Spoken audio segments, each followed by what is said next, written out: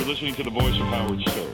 Hello, you rotten little bloodsucker. This is Alice Cooper. Hey, this is Justin from NSYNC. This is Rodney Dangerfield. Hey, baby. This is the king. Hi, this is Jack.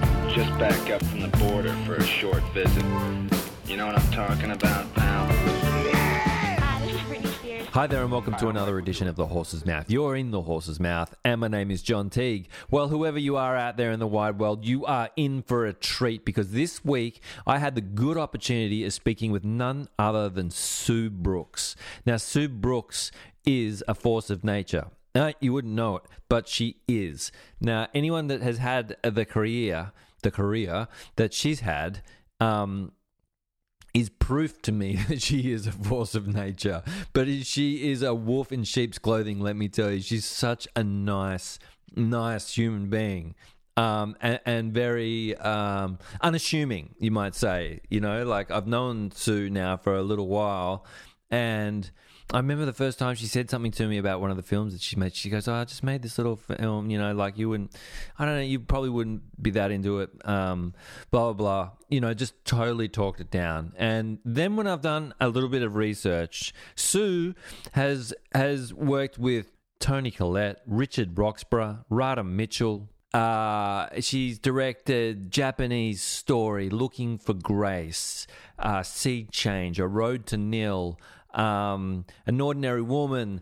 The list is long. She has worked over a span of time, and to stick in there and have a career like Sue, you know, like she's a writer and she produces also, and yeah, and her partner Alison, you know, they just have achieved, I think, amazing things. So, look, I had the good fortune of speaking to Sue. And Sue, if you're out there listening, thank you so much for coming over and sitting down and taking a chance and having a chat. I really appreciate it. I won't bang on any more about the chat. I'll just let you have an experience because I had a really great time talking to Sue. So I hope you have a nice time listening to that conversation. What else? The world is a wild place, right? It just seems to just keep getting wilder, hotter, and wilder by the day. Like, you know, lately I've been, and I don't know why. You know, I'm not into war. I'm not into the violence, but I am obsessed with the Putin chef. You know, the whole mutiny thing, and where did he disappear to afterwards, and where is he now, and how's he in Africa, and, you know, Wagner and what they're doing, and the fuck, man, they are seriously fucked up. Like, just the fact that they're roaming around and like, it's like they've got immunity, and, you know, it's wild that's happened. What the blueprint for their business model is next level bad. Anyway, I won't bang on about it, but I have been in a few rabbit holes watching YouTube's late at night, just trying to figure out, like, what is going on here, let alone the Ukraine war. But, you know, and then I wanted to say, like, you know, and then the simple thing, like, on Bones Road, they've changed the speed limit, right? If you're not from around here, let's say you don't know, but to my favourite surf spot, they've changed the speed limit. And you would think going from, it's 80, it was 80, and you would think that they would change it to 100, just so I could get there a bit quicker.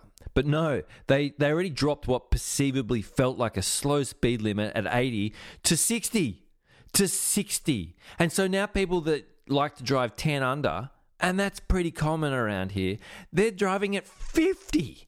And when the surf is cranking and I've got to drive at 50 Ks and my eyeballs are popping out of my head and my adrenaline's just fucking cooked, I feel a little screwy. So I don't understand how they can just change the speed limit by 20 Ks. I don't remember the referendum or the ballot or the anything like that there. But these are the things that keep me awake at night. Yes, deep breaths, keep calm and carry on. I hope you enjoy my chat with Sue Brooks. Sue, thank you so much for coming over, and I'll see you on the other side. Okay. You think this is interesting? Wow, wait till you hear 2 hours of crap. A complete and total barforama.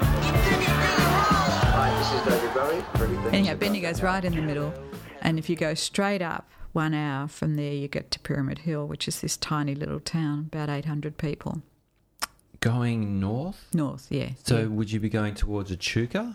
No, Echuca's a little bit over to the east. Okay. Yeah, but yeah, no, it's that general direction. Yeah. Yeah, okay. What a nice place to grow up. Well, yeah, no, it was pretty good. It was pretty good. It was a bit boring. Were your parents farmers? No, they had a little, they had a general store, I guess you'd call it. We called it the Milk Bar, and they used to sell milkshakes and sandwiches and everything. But really what it was sort of like a little mixed business, which were very, that's what country towns had, a lot of those in those days. Was it a post office? No, the post office was literally right next door. Yeah. The funny thing is that there was a post office right next door, but even though it was literally right next door, they still had a post office box that they used to go and open their post office. Yeah. I don't understand that. Anyhow, they opened their little box and got their mail out and brought it back in next door. But anyhow, so it had, fruit and veggies and a few groceries and lots of lollies and mixed milkshakes. bag. Yeah, mixed bag, yeah.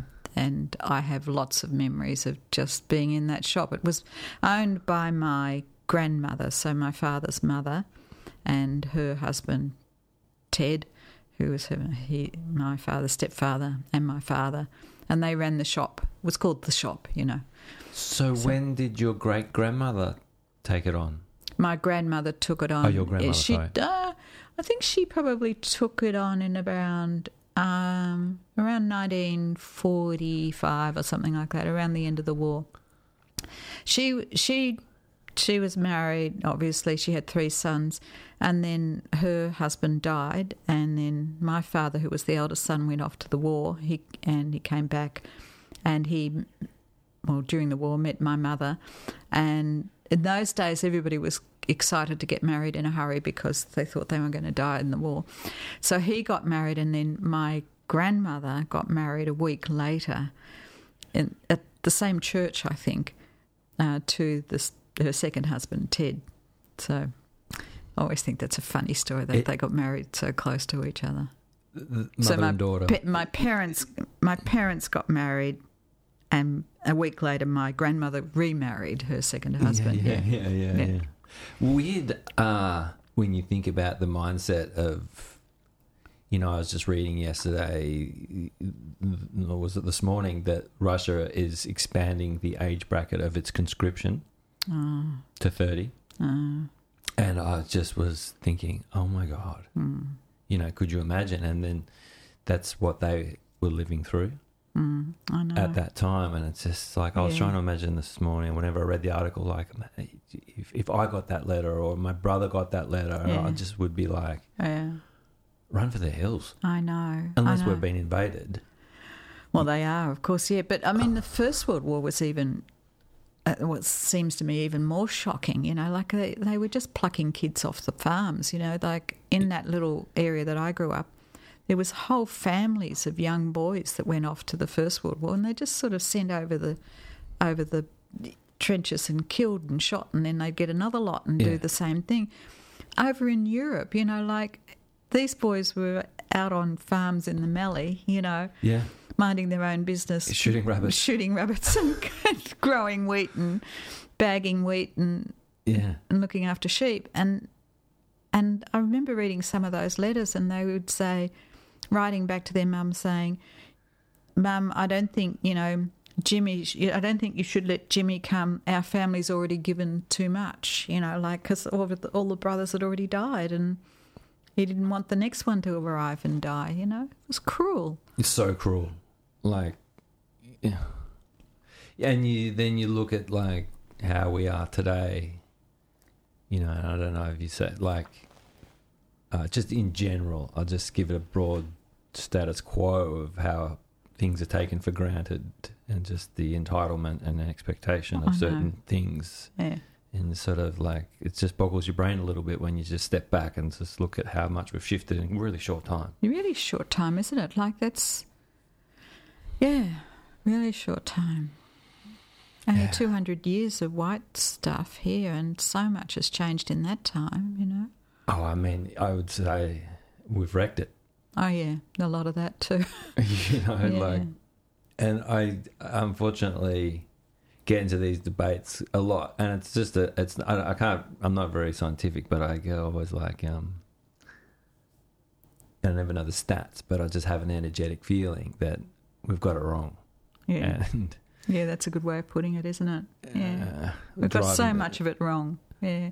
You only have to go along that freeway into, into Melbourne. And, you go past that big sweep that goes past Geelong on the right there, and there's these great, big, enormous houses carved into and then these great, great big fences being carved along into the hill and back again, you know. The sound for the noise or something? Are they the noise break ones? No, I don't think so. No, I just mean they're fences to fence off their houses. And, and every time I look at it, I think there's something seriously wrong about us doing this, you know. Like, I mean, I'm not saying we don't. I do it too, you know. We've got our own fence that we look after and everything. But there's something wrong about the whole That's subtle, concept. though. Yeah. Well, you just see that one on the Geelong Freeway, and every time I look at it, I just think, oh, what a mess. And the houses are so big. Really so big. We could jump down this rabbit hole for quite a while. But I'll just draw back to the shop, the milk bar. Oh, yeah. And so you did primary school up there Yeah. and high school? Yeah, I got on the bus to go to high school, and so I did 5 or 6 years on the bus, and that was an hour and a half to school and an hour and a half back every day. And it was hot. Mostly it was hot, except for winter when it was freezing, but mostly I remember it as being really hot with these vinyl seats, these tiny little vinyl seats that you sweated all the time. Were you up the front or the back of the bus? I was up the back because I was one of the high school kids, yeah. And then it would be two of us sitting on this seat, and then we'd pick up the little kids from the farms on the way all the way into Kerrang. And then they'd all fill up the front seats, and then there'd be too many of them, so then they'd start moving back to us. So there'd be three of us sitting on these little seats, you know, there were two grown-up kids, me being one of them, and then this poor little wriggly thing in the middle between us that was, you know, didn't want to be with us, hated it, you know, for an hour, you know, poor little kids. I lived half an hour out of town growing up in the country as well. Where were you? About 30 k's northeast of Benalla. Ah, okay, And so it was half an hour in a car. So it was about an hour in the bus. Just the same deal, just picking up people along dirt roads, heading on in. Yeah, and that long dirt roads, they used to come down, and then they might get an old tank that they could sit in to stop, you know, for protection. You know, they'd put a tank on the side, you know, and that'd be their protection for the day. For rain or something, if they had to wait. Yeah. Yeah, we never had such a luxury. There was nothing at our stop. Wasn't there? No. And if Mum and Dad forgot, it was literally a 40-minute walk home. And so if they had, anyway, there's a couple of those ones kicking rocks down roads. Isn't that funny? And so when in high school, were you academically driven? No, reasonably so. I guess I was just trying to think I guess so. I did okay at school. And I loved, art and literature, and quite like maths in those days. But when I didn't really know what I wanted to do when I left school, and they used to have those career advisors come and talk to you.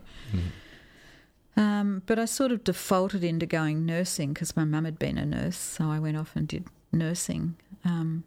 But that was sort of like that at that age. That was sort of the only way you could get out of Pyramid Hill, really. It was either that or work at the store, and so I went off nursing. And girls my age didn't go to university much in those days. I mean, they did, but not as much as these days, where it all changed a bit. Yeah. And where was university?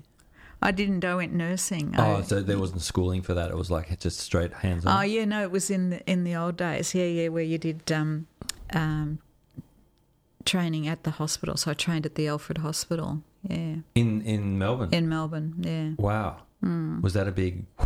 Yeah. I was nervous Nelly, yeah. Thrown out of the nest. I was 17 and came down to Melbourne, and it was all just like my eyes were like saucers, you know. I didn't even know how to use a washing machine. I can remember bringing Mum up and saying, I don't know how to use the washing machine. I think they came down and showed me. But I was okay, you know. I adjusted, grew up in a hurry. We all did, you know. We were all sort of thrown in for the...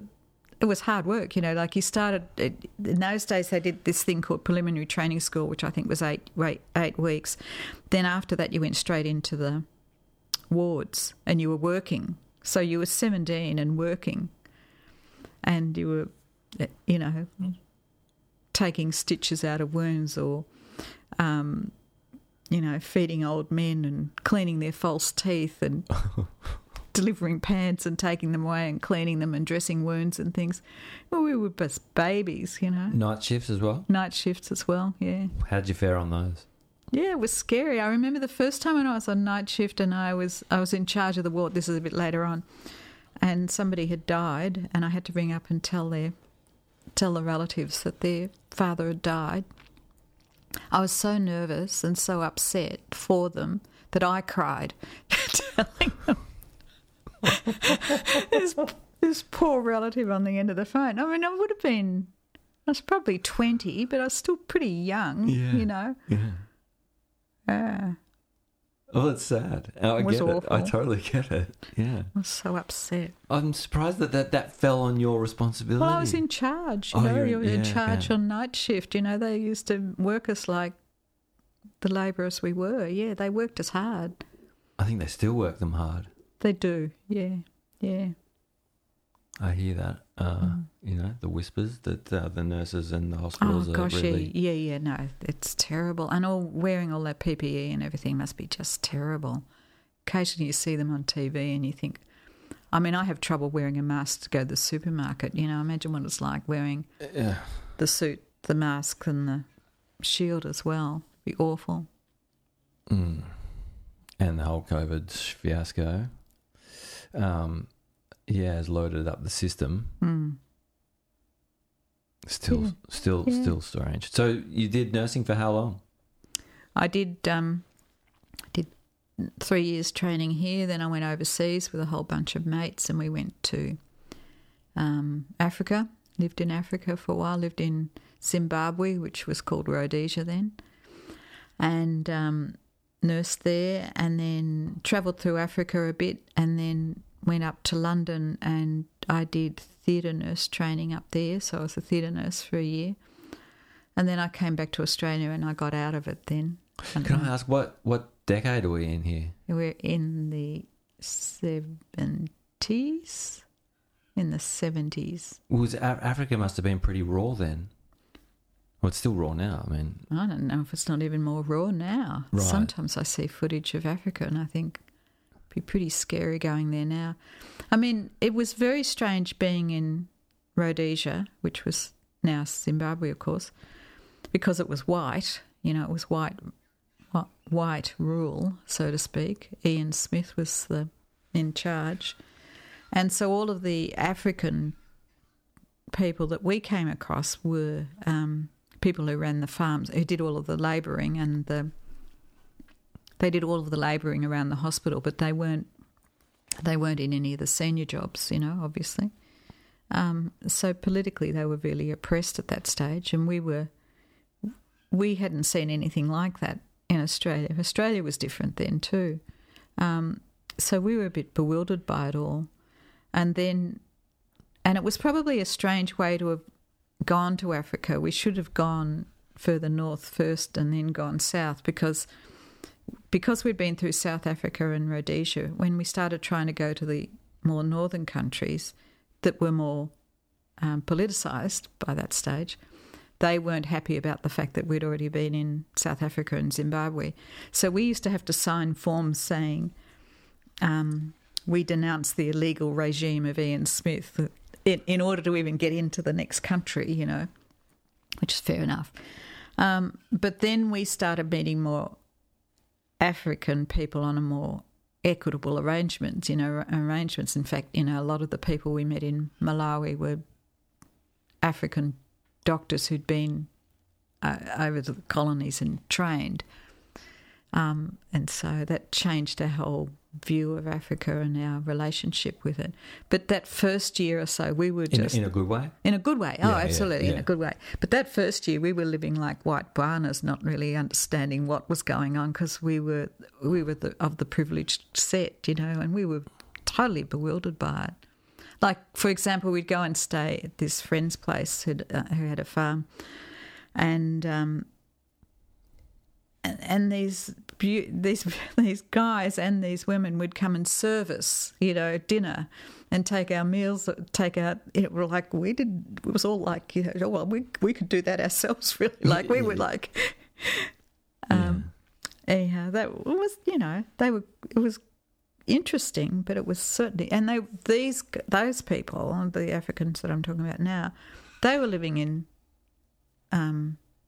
mud huts with thatched roofs, while the people who were employing them, the whites, who were lovely people, and I'm not meaning to be critical of them, but it was just what the world was like at this stage. But they were living in these sprawling mansions, you know. And what were they there? Were they doing like growing sugarcane or tea? Or sugarcane and tobacco. Yeah, tobacco, okay. A lot of tobacco. Did you smoke then? No, not then. Yeah. That's when I learned about how you grade tobacco. So there was different grades. There's really good grades of tobacco, A, B, C, D grade. And then the final grade is the stuff they sweep off the floor at the end. Oh, the chop. So, yeah, the chop. Yeah, right. Yeah. Oh, I don't smoke anymore, but I tell you what, I really enjoy it.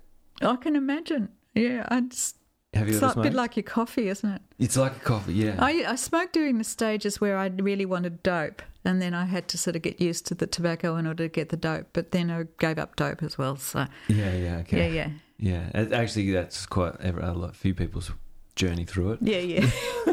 This is the only way I can get my dope. I'll have to have the tobacco, yeah.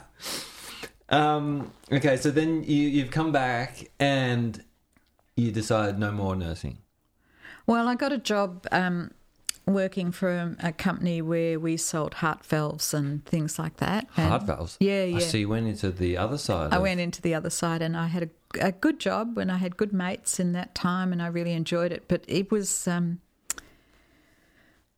that's when I really decided that I'd really sort of taken too many forks away from being creative, if you know what I mean. So I was really suffering by not having any creative aspect to my life when I was working in that job, even though I loved the job and the people there were fabulous. And so I did a diploma in photography then, and that's when I started to get interested in film. And then after that, I applied to go to the film school in Sydney and went up to Sydney and gave up all of that and headed off in another direction.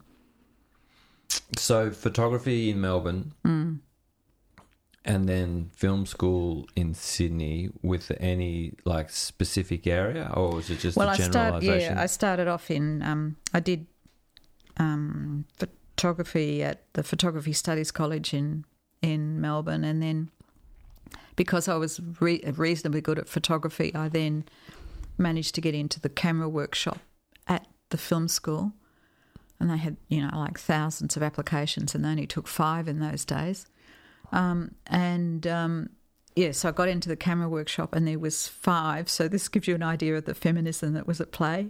There were 5 of us that got in, 4 women and 1 man, 1 bloke. So four girls got into the camera workshop and 1 bloke. So, Hold on, what's wrong? Well, no, you said the feminism that was at play at the time. I thought it was the other way around at that time. No, it was kicking in pretty strongly at that point. Yeah. Like people were starting to think, this is a serious... There was a lot of toing and froing, but they had enough of a sort of a positive attitude to the fact that women could do it, that they got 4 of us into the workshop at the one time. So anyhow, it was fantastic. I'm still friends with some of those women. And then halfway through the course, they decided that at those days they used to have a camera workshop, an editing workshop, a sound, I can't remember all the craft areas, and they didn't teach directing. They didn't think, they had production, that's right. That they thought, they sort of felt like directing would be just something that would come to you by osmosis, and maybe it is in a way, I don't know. Maybe I'm starting to move back to thinking that wasn't that stupid. But at some stage, the film school then decided that, okay, we teach all these other things. We should teach directing as a craft. And so they decided to set up a director's workshop. So having gone through a year and a half of being in the camera workshop, you then had to apply to get into the directing workshop, which was even like harder than getting into the camera workshop. Anyhow, so I applied and I got into there, and that's when they were teaching fairly old-fashioned but really solid directing skills, particularly about directing performance, and very particular about directing camera and how to manage the flow of information through a scene and things like that. So I did a year and a half of that. So by the time I'd finished, I'd done a year and a half of camera and a year and a half of directing. So your skill set is like really, it's pretty unique. You could be a DOP as well. No, lost that skill along the way. Okay. Yeah, no, seriously, it's just, I still do photography, yeah. But to be a DOP these days is like, well, it's just, there's so much to keep ahead of. Like all of the stuff that I learnt was about how to load all of these 35mm cameras and 16mm cameras. And I could, there was about 20 different cameras, film cameras we had, and we had to learn how to load all of them, in the black bags and everything, and that was a skill set. And so... but then it became redundant, nobody does that anymore. So. Yeah. Well, yeah. And so were they teaching you about focal lengths and all of that? Of that? Yeah. So, I had a really sound knowledge on, because that still serves? Yeah, sure. Yeah. But, now I'm as bad as anyone else. I just get out the iPhone and point it in roughly the right direction and hope it gets it. Do you know what I mean? Like, and every now and then I see, like the other day we were on a trip and I see these beautiful potential photos because the light is stunning. And I think I should stop and take that, but I don't anymore because I've just got lazy to it, I think, And I suppose the whole other area takes so much energy, so I don't do it as much. But the day I stop and I go out there and I do it, I just fall in love with it again because I feel like there's something, but there's something, from your filmmaking. There's just something about being in the presence of that light and being aware to it and stopping and being with it. Yeah. I love it, yeah. Do you, with those photos, do you print them? No. Keep them on the computer? Yeah. I should. Do you? I also love photography and I'm on Instagram. Are you? No. And it's a saturated platform. Yeah. And it does not inspire me to take photos because you get so saturated. It's so saturating. That's right. That even when something beautiful falls in front of you, you give it 5 seconds and it's not enough and you flick again. Yeah. And then I just always think... See, that's the thing that really I found really hard is that I started to think, oh, yeah, that's a good photo. Like you say. Have you read that book, 4,000 Weeks? No. Yeah, it's fantastic. It's about somebody trying to come to terms with how much time you've got on the universe and how you use it.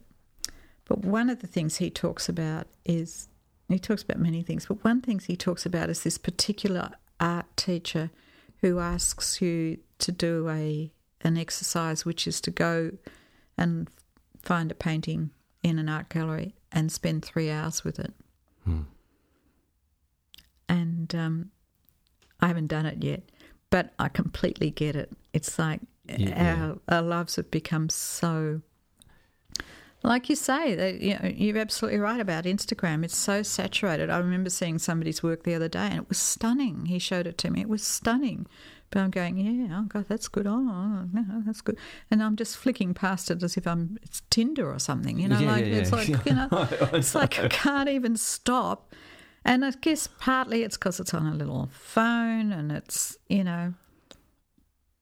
The likes, how many, something feels so, I'm on it and yet it feels so icky. I have a phone when I'm not working that is just talking text, so I can't look at it in public because I catch myself in the supermarket aisle queue waiting for the checkout and I'm looking at it and I don't know what that is because I hate it.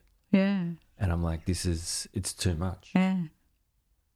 I'm aware of it. And what you just said then about 3 hours with a painting, it's a step further than, you know, the artist's way. Yeah. And the artist date. Yeah. That was a really foreign and awesome thing that when I incorporate that into your life, that yours is a step further than that. You know what I mean? Yeah. But having said that, that still doesn't detract from the moment when you stand on that beach and that light is just stunning and you are aware of being here now with that light. That's you can stay with that more than 5 seconds, can't you? Yeah. Well, that's the internal journey, which is the satisfying part, I suppose, right? Rather than looking for the validation in the silly platform. Yeah, that's right. Yeah. Alison always says to me, "Oh, you should do this with your photographs," you know, and people would buy. Have you seen what's out there? There's so much already out there. It's just, like you say, saturated. But to go into a space and stay with it, that's not saturated. That's just you and you and it in time, isn't it? There's nothing in here but I quite often I've got lots of prints around, and that feels validating when I find something that I like that I've taken, and then I put it on the wall. Okay, yeah. I think that's a nice process. Yeah. And so, if you had enough, there's a new gallery up here next to this. Have you been in there? Yeah, the Hoop Gallery. Yeah. Oh, yeah, I go there you quite could a bit. have an exhibition. Yeah. Except I won't. Anyhow, I have. I do know that mob, and I have said I will talk about a film one day. Yeah, cool. Yeah. Okay, so then the directing course, was that like, I don't want to, get stuck on it all, but I love it. I love talking about this stuff. And so was that like, minutiae, obviously it's minutiaing how actors are talking to each other, but then is it like, all right, you got to get your wide, then punch in for a, medium close, was it that sort of stuff? They did a bit of that. They spent a lot of time, it's a while back now, but they did spend a lot of time on breaking down the Stanislavski technique, which they were in love with, and which I was at the time. And they brought out a Russian lecturer called Yevgeny Lanskoy. He used to break all of the moments, and as consequently, so did these teachers, break all of the moments down into an analysis of the change of action. So being an actor, you know what I mean by this, so that you have a certain want in a scene and then you get new information and then you move into and that new information will be... Gosh, it's funny how much it's embedded in my brain, even though I've rejected it now. But anyhow, so you get the new information and then you make a decision, and sometimes it's very quick, but you make the decision of whether that information is good for me or bad for me, and then you shift into a new action. And sometimes that new action takes you into another choice of want in that scene. So, I want to impress... Now I've got some other piece of information on, this is really going bad or going good or whatever, and then I want to do something else. I don't know what it would be. So it was a very analytical process, and it was fun, and we thought we were learning a lot, and we did learn a lot, and I still notice it actors' behaviour in scenes or in work now. When I watch TV, especially if I'm a bit bored with a show, I can watch what they're doing. But I did find it slightly deadening. I don't know if you know you would have known this from acting. I used to see lots of scripts where people would say, you know, I want, and then it'd be crossed out, I need, I be crossed out, you know, here, change of action, whatever. And there'd be this sort of overwritten sort of process. Intellectual, yeah, exactly. So what happened to me was that I came out of film school and I came down to Melbourne, and then I got into another job, and then I met these people who were in theatre, who had a whole different approach to this, and they brought out a French teacher from Paris called, name's gone, Philippe Gollier, and Philippe had previously been teaching with Lecoq in France, and his whole approach to performance was not about anything about the brain, was all about the body. And it was also about pleasure. So it all had to be about pleasure. So if somebody was in the grip of pleasure while they were doing something, then the performance would be alive. But if they're not, he would say, it's shit, get off the stage, you know, move off, you know, you're crap. And then someone else would come on. So we'd do these workshops where we would come on and do work as actors and then experience being in the moment and in a state of pleasure and being embodied in the performance. And then if it didn't work, you would be thrown off, and then someone else would come on and have a go and thrown off. And all sorts of famous actors would do this. Barat does it. His partner, I'll think of her name in a moment. Geoffrey Rush did it. You know, a lot of people have done, Emma Thompson. Lots of people have done this work and found it a liberating process of how they work. Yeah, it was a long rave.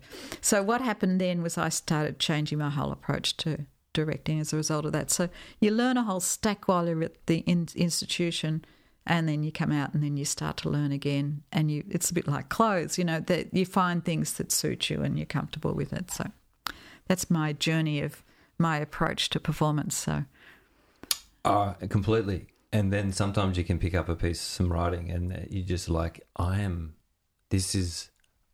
want to say these words. Oh yeah. And then other times, I'm like, it's like at the negative end of a battery. I can't get it in. It doesn't stick. Nothing. Yeah. Well, see, Philippe would say that if I want to say these words, then you're already starting on that journey of being in a state of pleasure, obviously, because it's yours. You want it. I want it. I want to do it. I want to do it. Yeah. I want to show you how I'm going to do it. You know, this is how I want to do it. Yeah. And I can remember doing things like just silly little things that Philippe would do, like those always sound weird when you're talking about it, but different when you do it. But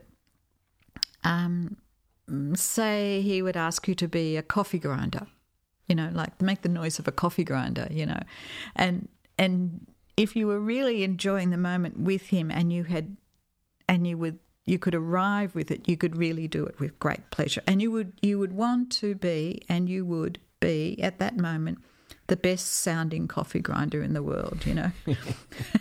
And you'd go for it, you know. Yeah. Or and he also creates a safe space too. By the sound absolutely. Of it, you know, like, you know. Safe in that, and interestingly about that question, safe, you know how we always think safe is as in supportive, as in, you know, we will not hurt you. It would almost be the opposite, the mirror image of that.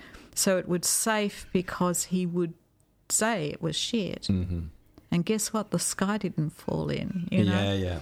Yeah. Okay. Oh, everyone's shit. Oh, okay. All right, we'll start again. There's something so special about people who are so tuned in on that level of connectivity, and whether you're in there or you're pretending to be in there, and the subtlety, but the difference. Richard Pinto was my second year teacher in New York, and something he said earlier, he was always saying to me, you gotta go with the heart. The brain is a whore. Yeah. And Yeah. And he was also someone that, like, you know, that what you're saying, he was so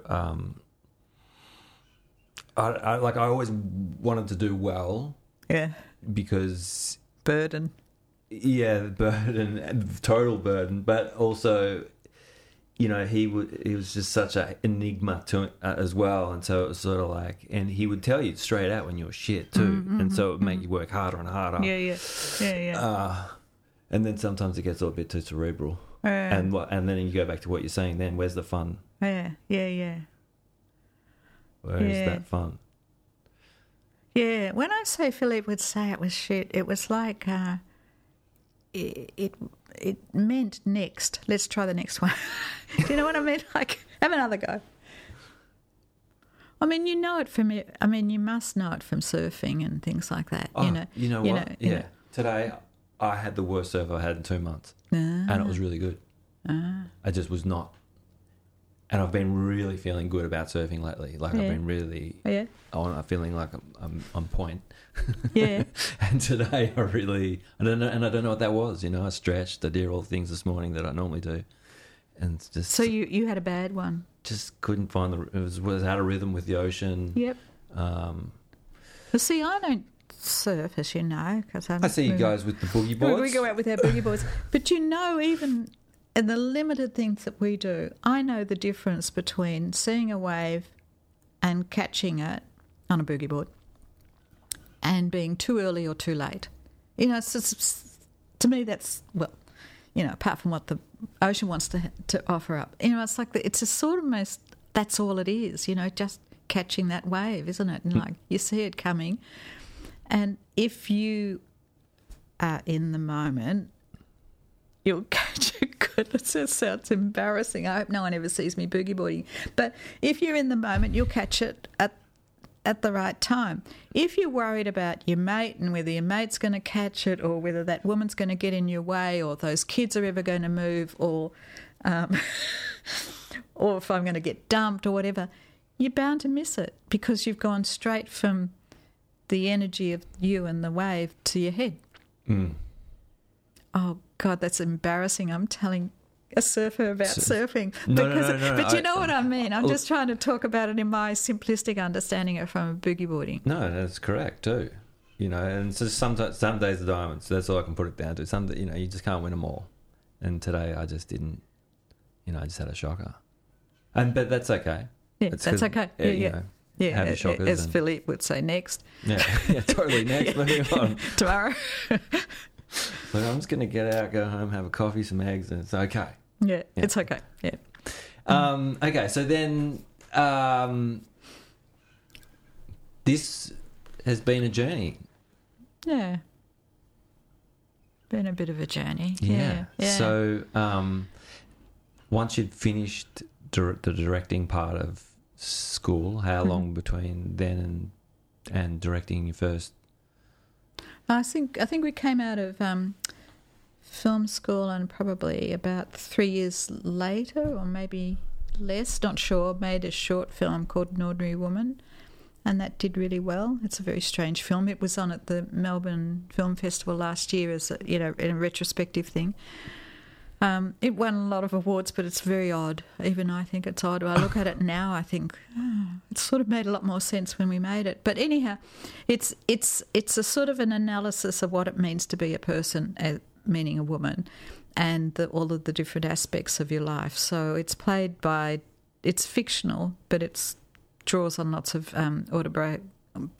autobiographical details, both from Alison and from me. Alison wrote it, and it's about, I'd say, it's the complexity of life. So you can be a mother, you can be a sister, you can have regrets, you can have passions, you can have all of these strange memories, and all of that clusters together, and that's a life, really. And so it's called An Ordinary Woman because we made a fictional account of an ordinary woman's life, and it's this cluster of moments. It's a short.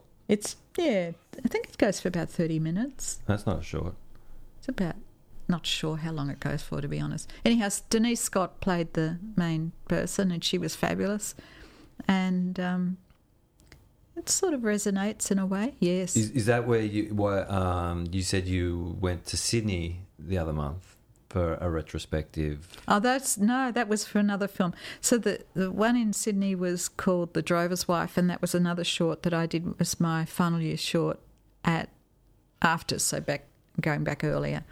And that was so that's a bit of a complex story too, but there's the Henry Lawson's short story, and then there's the Murray Bale short story, and in between there's the Russell Drysdale's painting, and then Suka Streak, who's another writer, and wrote an adaptation of the Murray Bale short story, but we sort of moved it away a bit more of a feminist spin on it.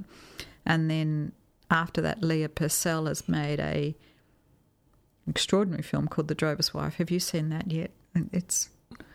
Which is now, it's got an Indigenous spin on it as well. So they restored it, the Sydney Film Festival and the Australian Film and TV and Radio School restored it, and they put that on up in Sydney the other day. So I went up for that as well. So I've had that restoration and the restoration of An Ordinary Woman last year, or retrospective of it. And then this year we've got Japanese Story and the... In MIF? In MIF. How great. Yeah. I didn't tell you. No, you didn't tell me. Oh, yeah, it's on August the 6th. Congratulations. Yeah, it's fantastic. That's awesome. Our restoration of it. Yeah, it's incredible. You know, did I tell you that it's my mum's favourite Australian film? No. Yeah. When I told her, she was just like, get what? Really? Yeah. I told her that you were going to come and have a chat to me, and she's like, shut up. Really? Yeah. That's amazing. And her cousin, who's like an auntie to me, we call her Black, it's her favourite Australian film as well. Wow. Yeah. Loves it. Wow. And it blew me away. Yeah, it's pretty full on. It was great. Yeah. How did you cast him? Him. Here. Gotaro, yeah. Well, that was a bit of a saga. We went up to Japan a few times. I think we did 3 visits to Japan and visited and met a whole lot of Japanese actors. And we met him and thought he was incredible, and he was. But he was, he was really centred, and we did a few exercises with him, and he was fantastic in them. So we cast him from that, yeah. So he went all the way to Japan. I thought he really did come across as a fish out of water over here. Yeah. Well, he didn't actually have a lot of English. He could speak and understand English, but not a lot, you know. So a lot of the work we had to do with Go was through a translator. Yeah, so he did have the fish out of water experience, didn't he? And where were you predominantly in that? Over in the Pilbara. Okay. Yeah. What an experience itself. Yeah. No, I think about it now, because it's going on at MIF, you know, you start to think about it again, because I haven't thought about it that much. And Sue Maslin and Alison and I thought, that'd be a good place to make it. We'll go over there. And there hadn't been anybody over there making films at the time. There's been a couple since. And you think, it's incredible how audacious you can be at a certain age, where you think, you know, why not? You know, you know. Oh yeah, I know. I think why not? But we moved the equipment over there on boats and things like that. Like, I mean, I didn't physically put it on the boat. Someone else put it on the boat. But do you know what I mean? It's big. Yeah. Well, it's a huge film. Yeah. Toni Collette's huge. Yeah, exactly. Yeah, she was fairly big, and she's even bigger now. And we had to do all of that stuff of getting her over there and making sure she was looked after and all of that, you know. So when you say the Pilbara, you mean Western Australia? Yeah. So you shipped gear out of the east side? Yeah, not all of it, but a lot of it had to go across and then over to Perth and then trucked up from Perth up to the Pilbara, yeah. And some of it we actually drove over. Some of the equipment we drove over, and some of it we got from Perth. Perth would say, you know, we got it all from Perth, but we didn't. We had to bring a lot of it over at the time because they're quite geared up in Western Australia now for making films, but they weren't as much then. Yeah. Yeah. And so, how long was that? How long were you over there for? I think we had a 6-week shoot, something like that. How special. Yeah, I love being away on location. Yeah. It's fun. Yeah. It shifts everything, doesn't it? Yeah. Yeah, especially if you can get a bit of that, dirt under your fingernails. It sort of... I mean, I have a lot of admiration about how people do things with blue screen or green screen or whatever it is. I mean, I think it's an incredible skill, but there's nothing like being in the real place, is there? Sort of back to what we were talking about before about taking the photograph, Yeah. If you can really stop and breathe in the real place, it has a sort of an effect on the film, I think, and the work. Oh, I'm 100% not interested in the what you were saying, the animation. Not animation, it's a different thing. But like, have you seen the Banshee, the new Colin Farrell? It's the Banshees. Oh no! Oh yeah, no, I know the film. I couldn't see it. Is it good? Unbelievable. And I just what I think you're driving at then, and what I definitely resonate with is that just beautiful writing. Beautiful scenery. Like the writing is unreal, and the relationship between those two guys. It's so quirky and fucking like there's some stuff happens that you're just like, what the fuck is going on here? Yeah, it's so simple. Yeah, and that just is a knockout film, and so you don't need all the bells and whistles if the story is like. Yeah, people loved that film, didn't they? I did. I did, and just going while we're there, I saw it in the same breath. I saw Triangle of Sadness. Oh, yeah. Did you see that? No. Oh, my God. They were the two films that really inspired me to be like, I just felt like I just saw bad film after bad film. Like stuff coming out of the cinema now, like some of the stories, just like, how is this getting funded? And then I saw those two and I was like, oh, yes. Yeah. It's still here. Yeah. Yeah, people raved about that.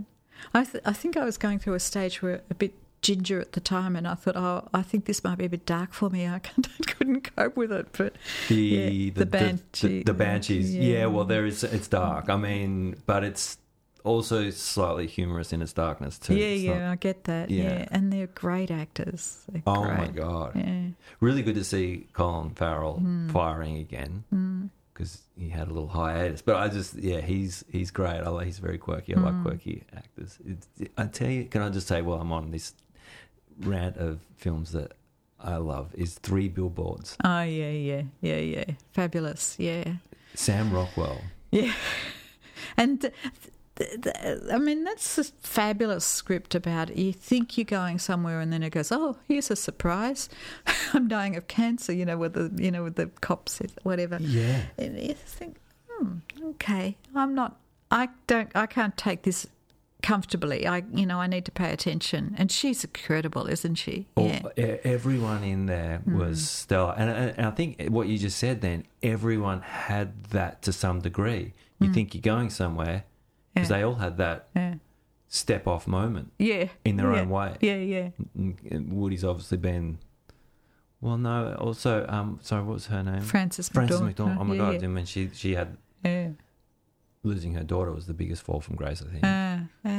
But it's interesting, like even with Frances McDormand, you know that you're in the presence of somebody real who takes the craft seriously, but not herself seriously. When she turns up at the academy and she looks like she's been dressed for my wardrobe, like she's just so like, oh, okay, this is the dress I've got to wear. I'm sure it's not. I'm sure some designer's done something, but.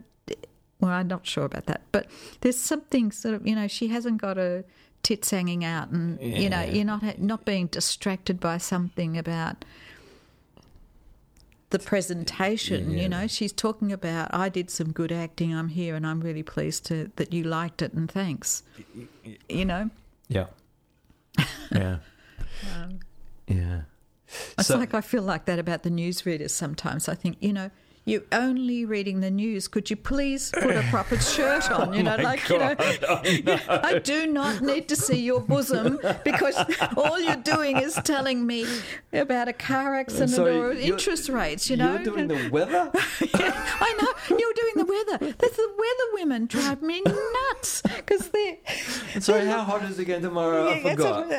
Because you've been poured into that dress, and now we're seeing all of you telling us about. Yeah, exactly. You don't. Somebody listening. says to you, "Did you listen to the weather?" And you think, "I think I did," Yeah, I'm pretty because you've sure. completely drifted off because they are sort of distractedly in, or they are distracting you in their outfits, and you think, "I don't need to know that. I just want to know if it's going to be raining or not." Was, aren't I? But you know. No, But anyhow, Frances McDormand has an ability to feel like she is present and aware of what's happening around her and absorbing information and reacting to it in a very clean way. And you see that in now I'm going to forget the name of the film, but then the one that came after Three Billboards, one she was in. There's also one Academy Awards directed. No, it'll come to me in a minute. What? Where she's an itinerant, you know, she goes around she's in caravans and things. Or no, doesn't matter. Oh, now I want to see it because she doesn't do bad films. It's great. I'll remember it in a minute. Yeah, okay. Maybe I won't. Yeah, it doesn't matter. Anyway, I just wanted to throw. Yeah, I just get those ones. They're exciting. So, yeah. Well, this is great, Myth. Yeah, Again. fabulous. Yeah. So we restored it. So When you say restored it goes through a new sound? Or? Yeah, no, it was originally done on 35mm, so we've put it onto 4K digital. And I was both of us were a bit resistant to that at the start because, you know, we didn't film the best and all the rest of it. But to be honest, it's stunning. It's just breathtaking going to cleaning it and restoring the sound and restoring the image. It's just, you watch it like you haven't seen it before. It's seriously. And the performances just seem to, you know, like you really notice tiny little breaths and flickers of eyes and things like that because you're really inside the film in a way that I haven't been for years. So I've only seen it once on the big screen while we were doing the restoration, and so I'll see it again on that August the 6th, but it'll be interesting to see it with an audience.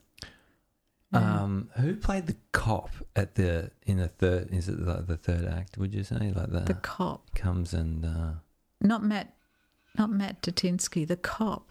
Who's the cop? or was he was the one that was? Oh, I do. No, I don't think I'm going to be able to remember. I just remember he stood off from me, and I was like, "Oh my god!" I was like, interesting casting, and I really liked him. I was like, Yeah. and I know. He's the one who said I was just up the highway and they rang me. Yeah. No, I'm not going to be able to remember his name. He's from Perth. yeah, and I've seen him in a bunch of stuff. Yeah, he's good. He's good. very, very just like, you know. Yeah. I'm doing a shrug of the shoulder here, which you can't see on podcast. But it's sort of like I'm here and doing this scene, you know, it's Tony Collette, who cares? I was up the highway, that's all he has to say, you know, and they called me, see you later. And it's just like... So Australian. I don't have to do anything more... I certainly don't have to do anything less, but I don't have to do anything more than this, you know. Is that what you mean? Yeah. Yeah. And I've seen him in other stuff, and I like him too. Yeah, I he's can't great. think of his name either. But so that's great, awesome, well done. Yeah, it's good. And I jumped forward. I should have jumped backwards. I feel like when I was doing a bit of homework, but I didn't. You guys have been working together for so long. Yeah. Well, we met at film school, so it gives you an idea. Yeah. Okay. Yeah. And Alison's just writing. Yeah, right now she's writing, yeah. She's, as we speak, writing, I think. Yeah, redrafting. Yeah, she's a very committed worker to writing and understanding film, and she reads all of the books about how to write, and she analyses films and works out how they work and everything. But anyhow, that's her job. So she's redrafting something that she started writing, I think, in the first year of COVID. So that's 2020. And she's just finished a draft of that. That goes off to the producer next week, I think. And this will be you guys' next project? Well, if that one gets financed next year. I mean, we've got 3 that are pretty much close to final draft. What do you call it? Finance and casting ready. You guys are busy. Or stubborn. No, yeah, how stubborn. Well, you got to have a bit of both. Yeah, Alison's pretty committed. She plugs away.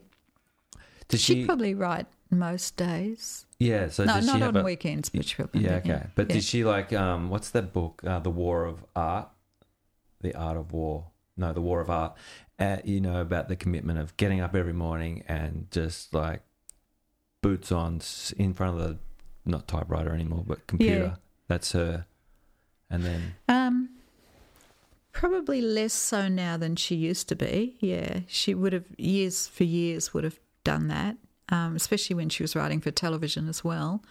But if she's working, if she's on finishing a draft, she will give herself a block of time that she's going to finish it in, and that's what she's doing. That's her priority. So even if she's taking time off to, look at the waves or do the dishes, it's sort of like it's the priority for the day, and nothing else really can distract from that. It's hard, isn't it? And you need a lot of willpower to do that, I reckon. Well, you can't have any feelings that you should be doing something else. No. Yeah. Sort of got to be like, this is it. This is it, yeah. But writers love that, don't they? They do, but I think anyone in any part of the creative pie and the circle of what it is has to be feeling the same way in their part of that pie. Yeah. Like for yourself. Yeah. Well, yeah, no, if I'm directing, that's it. Yeah, that's it's probably when I'm directing I'm the most focused I am for anything, really. Or you've got a bone. Yeah, exactly. Exactly. Yeah. It's like, yeah, it's good. You worry them through, don't you? Yeah, when you're directing. Well, Well, I don't. I mean, I do a little bit, with the latest one, like lately, Force of Habit has had me produce and, co-directed the latest one. Yeah. But having worked my way around the circle of all of it, I still think,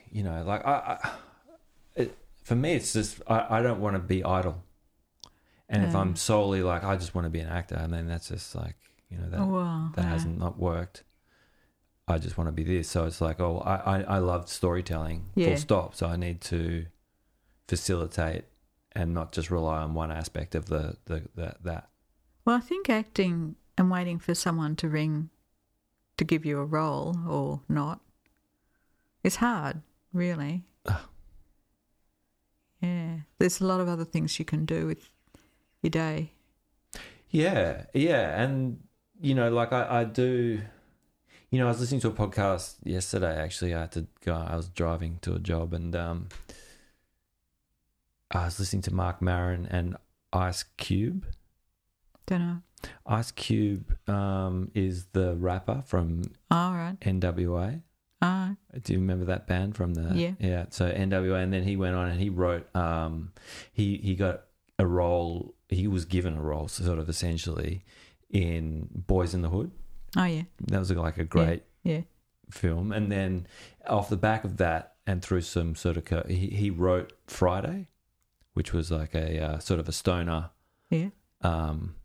And I just listening to his journey and like the different shades of his career and different he initially he was like, I'm just going to be a gangster rapper, and then look at him now and he's like a well-rounded actor, writer, rapper. He's done, he crosses a lot of different. Yeah. And he was saying initially, I just wanted to be a rapper, and when someone wanted me to be an actor, I was like, dude, I'm a rapper. I'm a rapper. It's like someone saying, I've got a race car here, man, and I think you'd be good at driving a truck. Yeah, exactly. You'd be really good truck driver. Yeah. Yeah. And I listened to the whole thing. I was just so inspired, just by listening to him being able to diversify within the creative realm. And it just, for myself, it was just like, okay, well, universe help me out, but what's next? Yeah. I often think about this when I'm thinking about migrants. When you hear, sorry, it's a digression that makes sense in a minute. No, yeah. But, when you meet somebody and their family moved out here and like Tanya Plibersek, for example, because I'm reading her book at the moment, and, her father moved out here with, this little suitcase, and you think, what sort of guts does that take to head off to the other side of the world without any language, and just go, okay, I'm going to try something new. Like, I can barely try a different supermarket from the one I usually go to. I get frustrated when they change where the porridge is.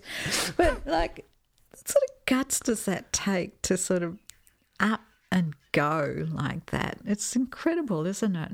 And I know. I think about this as well. And for these people, they would have got a 3-month boat ride. Yeah, that's right. That's the other thing. Yeah, chugging along across an ocean going, don't know what you're going to turn up and what you're going to see and if they're going to like you or not and whether you get a job and where you're going to get your first meal from. And then they fall in love and before you know it, they've got 6 kids and a house in the suburbs and you think, hang on a minute, that's really clever. Really, really, really clever. Have you read... No, I didn't read. I listened to it. It was called Bullets and... I'm going to butcher the name. It was Bullets and Blood, I think a Hollywood story, something like that. It was on podcasts and they took it off. So I'm assuming someone's bought it or they're going to do something with it. But it was the story of the Warner Brothers. Oh, yes. No, I know what you're talking about now. Yeah. And their parents fled Europe under poverty conditions. Yep. I think the dad came first, saw that it was sort of okay, went back, got his wife and kids, and one of the kids died on the journey. And then they moved to Boston and they were living in squalor.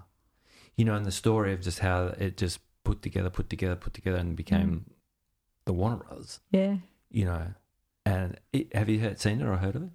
No, I don't. I've heard of it, but I haven't seen it. It's the same thing. Like that story wasn't too uncommon that long ago, And, no, I know that so many people have done those stories and made a success of it, or whatever that means. But have lived a happy-ish life out of it, and fruitful and proud of what they've achieved and all the rest of it. But every time I hear it, even at this age, I still go, really? You got on a bus on a boat with a suitcase? Really? Yeah. I imagine, I can't even imagine walking down to catch the bus with my suitcase and heading off to a new life, I know, and then you get wrapped up in I don't know, it's just like we are fortunate that we get to live a creative life. Yeah. And we're not fighting to just some days put food on the table, but the amount of side hustle jobs it takes, but it's just a different, I suppose everyone's living under a different time and circumstance. We are in the moment in the spot where we can choose.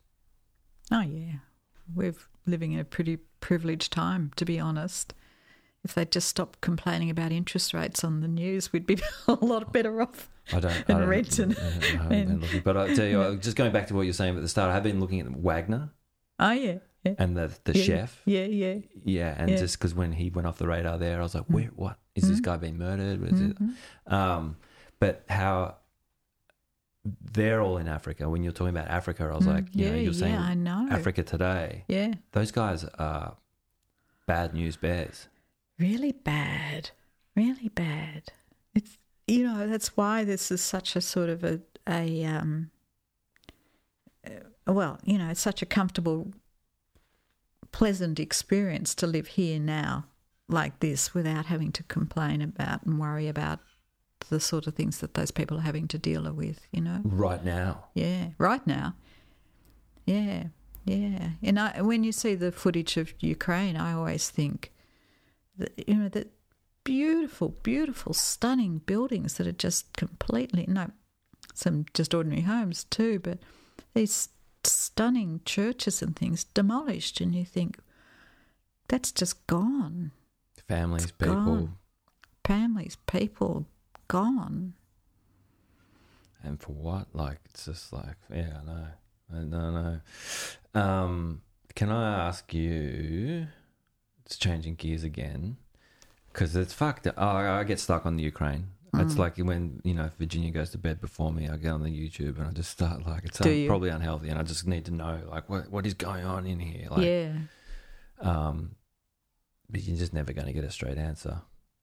But anyway, the looking at the context of filmmaking and what it was and what it is today, given the saturated market and all the different platforms, and what's your take on the through line now that, like, you know, it's harder to get a film to get any time in a cinema, or Yeah, it's pretty hard to get a film in the cinema. It's pretty hard to get people to the cinemas, except for our current little flurry of Barbie and Oppenheimer.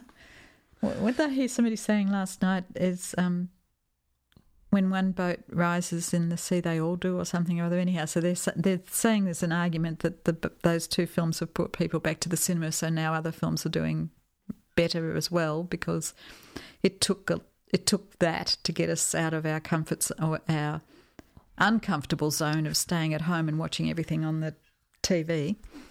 Because we don't go to the cinema anywhere near as much as we used to. Yeah. Are you the same? Yeah. Yeah. But now they're saying people are getting used to going back out there again.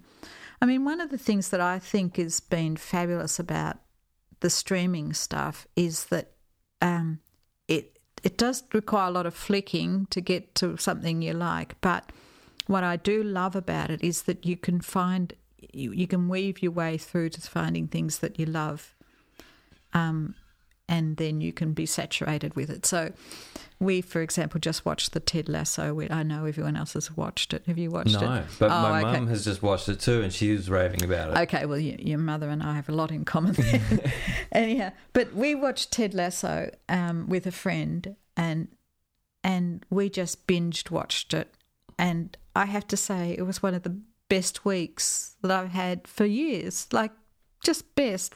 She has a house down in Aries, and every night we'd work out what we were having for dinner, and then one of the three of us would cook, and then we'd watch 3 or 4 episodes and go to bed and watch 3 or 4 episodes. Good. We watched 3. It's 3 series. Like, it was a lot of television, and it was. You lit the fire, you were comfortable, you were in your tracky dacks, you didn't have to worry about parking. And anyhow, my point is it's a very kind series, and it's got a very kind heart. And if you need that in your life, you can find it readily, and you can enjoy it readily together with company. And so I think it's fabulous. I mean, I think that part of it is absolutely fantastic. And I think you can see all sorts of really great material being made, and you can weave your own way through as an audience to find that good stuff. Yeah. But the thing that I don't like is that there's so much negative stuff and so much horror and scary stuff. And I have to constantly find a way of getting away from that. And because I don't like it. So I'm just trying to think, like something I've been really looking forward to on the ABC the other day. I won't mention the series because, it's not kind to do it. But, it was a comedy coming up, and I've been looking forward to it. And in the first scene, they shoot somebody in the head and whatever. And I think, all right, you need to know that she's at serious risk. But seriously, do I have to see this? It's a comedy, I have trouble with that. A lot of people do. Do they? Yeah. Yeah. Yeah, I'm friends with a fella. I won't say his name. He's a real big burly dude. Yeah. And you wouldn't think it. Yeah. But he's like, he can't watch, doesn't like the way it makes him feel. And has made me really question my own thirst or, Tolerance for it. Tolerance for it, Yeah, yeah. yeah. Well, a lot of people have tolerance for it. I don't, that's not a problem. But I'm like him. I don't like being scared.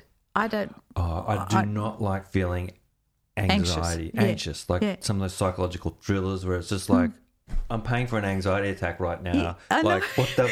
Exactly. Yeah, don't... I'm paying you to make me feel bad. I don't want it. Yeah. And now I have to watch the whole thing because I know if I watch the whole thing, you'll land me and I'll feel better.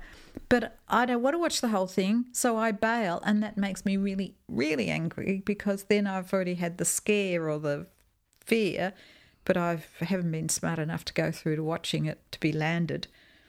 I mean, that's the journey, isn't it? Like, we will scare the bejesus out of you and we'll land you. And then you'll feel okay because you've been landed. Yeah. But if you don't want to go on that journey and you just think you're watching a comedy and they do it to you, you think, oh, no, please don't.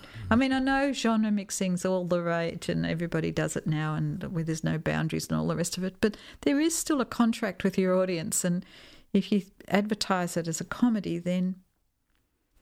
Yeah, comedy it should be. I don't want to be. Yeah, I scared. don't want to be frightened. Shocking, isn't it?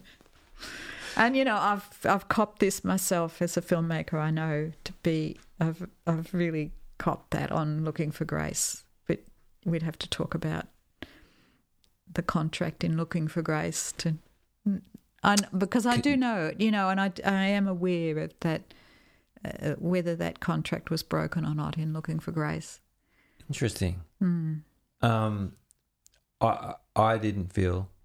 You didn't feel cheated? No.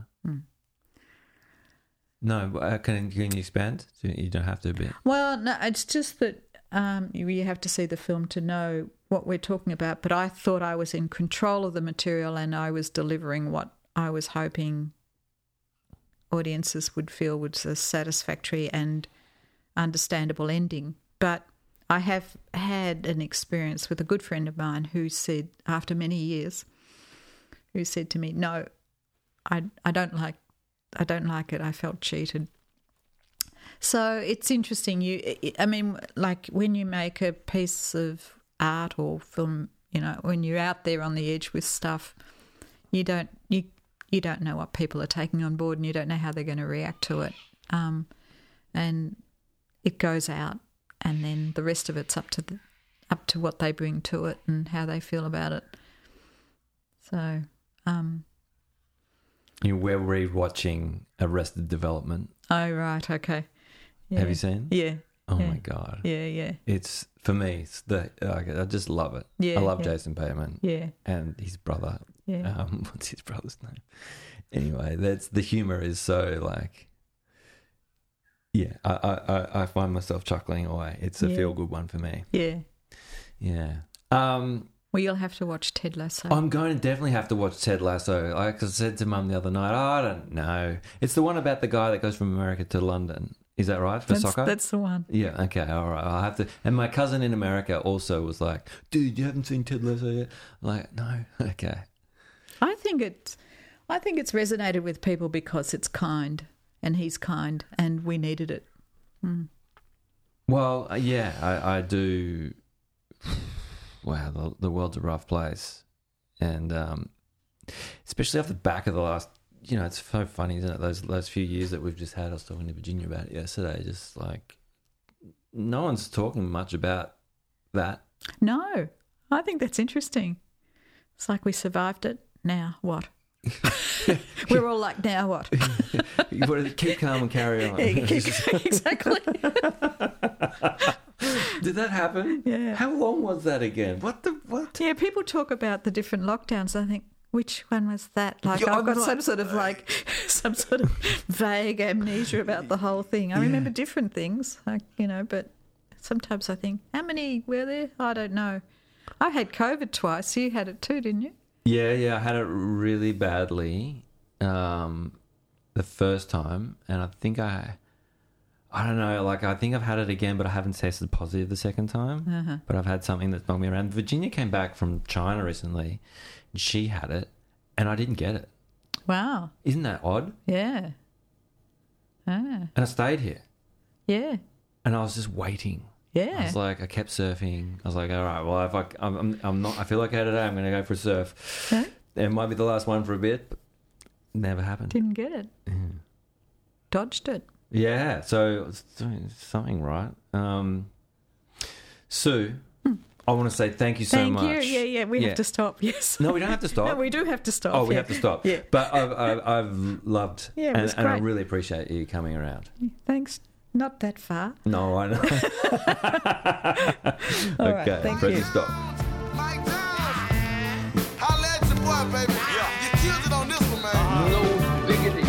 Okay, whoever you are out there in the wide world, thank you so much for lending me your ears. I really do appreciate it. I hope you enjoyed the conversation that I had with Sue. I told you she's an amazing, amazing human being. Sue, thank you so much for coming over and being so open and honest and sharing. I truly appreciate it. Yeah, and whoever else is out there in the wide world, I hope this finds you smiling, you know? I think something that we touched on in the conversation was, you know, like how story, cinema, TV in general can permeate our subconscious and just to be, you know, like careful on what we're feeding on, you know, because the world is going in a funny way, and I just like for myself too, you know, my late night binging on Wagner, I just got to be mindful of what we're feeding our brains. So I'm not telling you what to do. You do what you do. I'm really just talking to myself. I'm really just talking to myself. Anyway, whoever you are out there in the wide world, I hope you're having a good one. And until next time, thanks again and adios.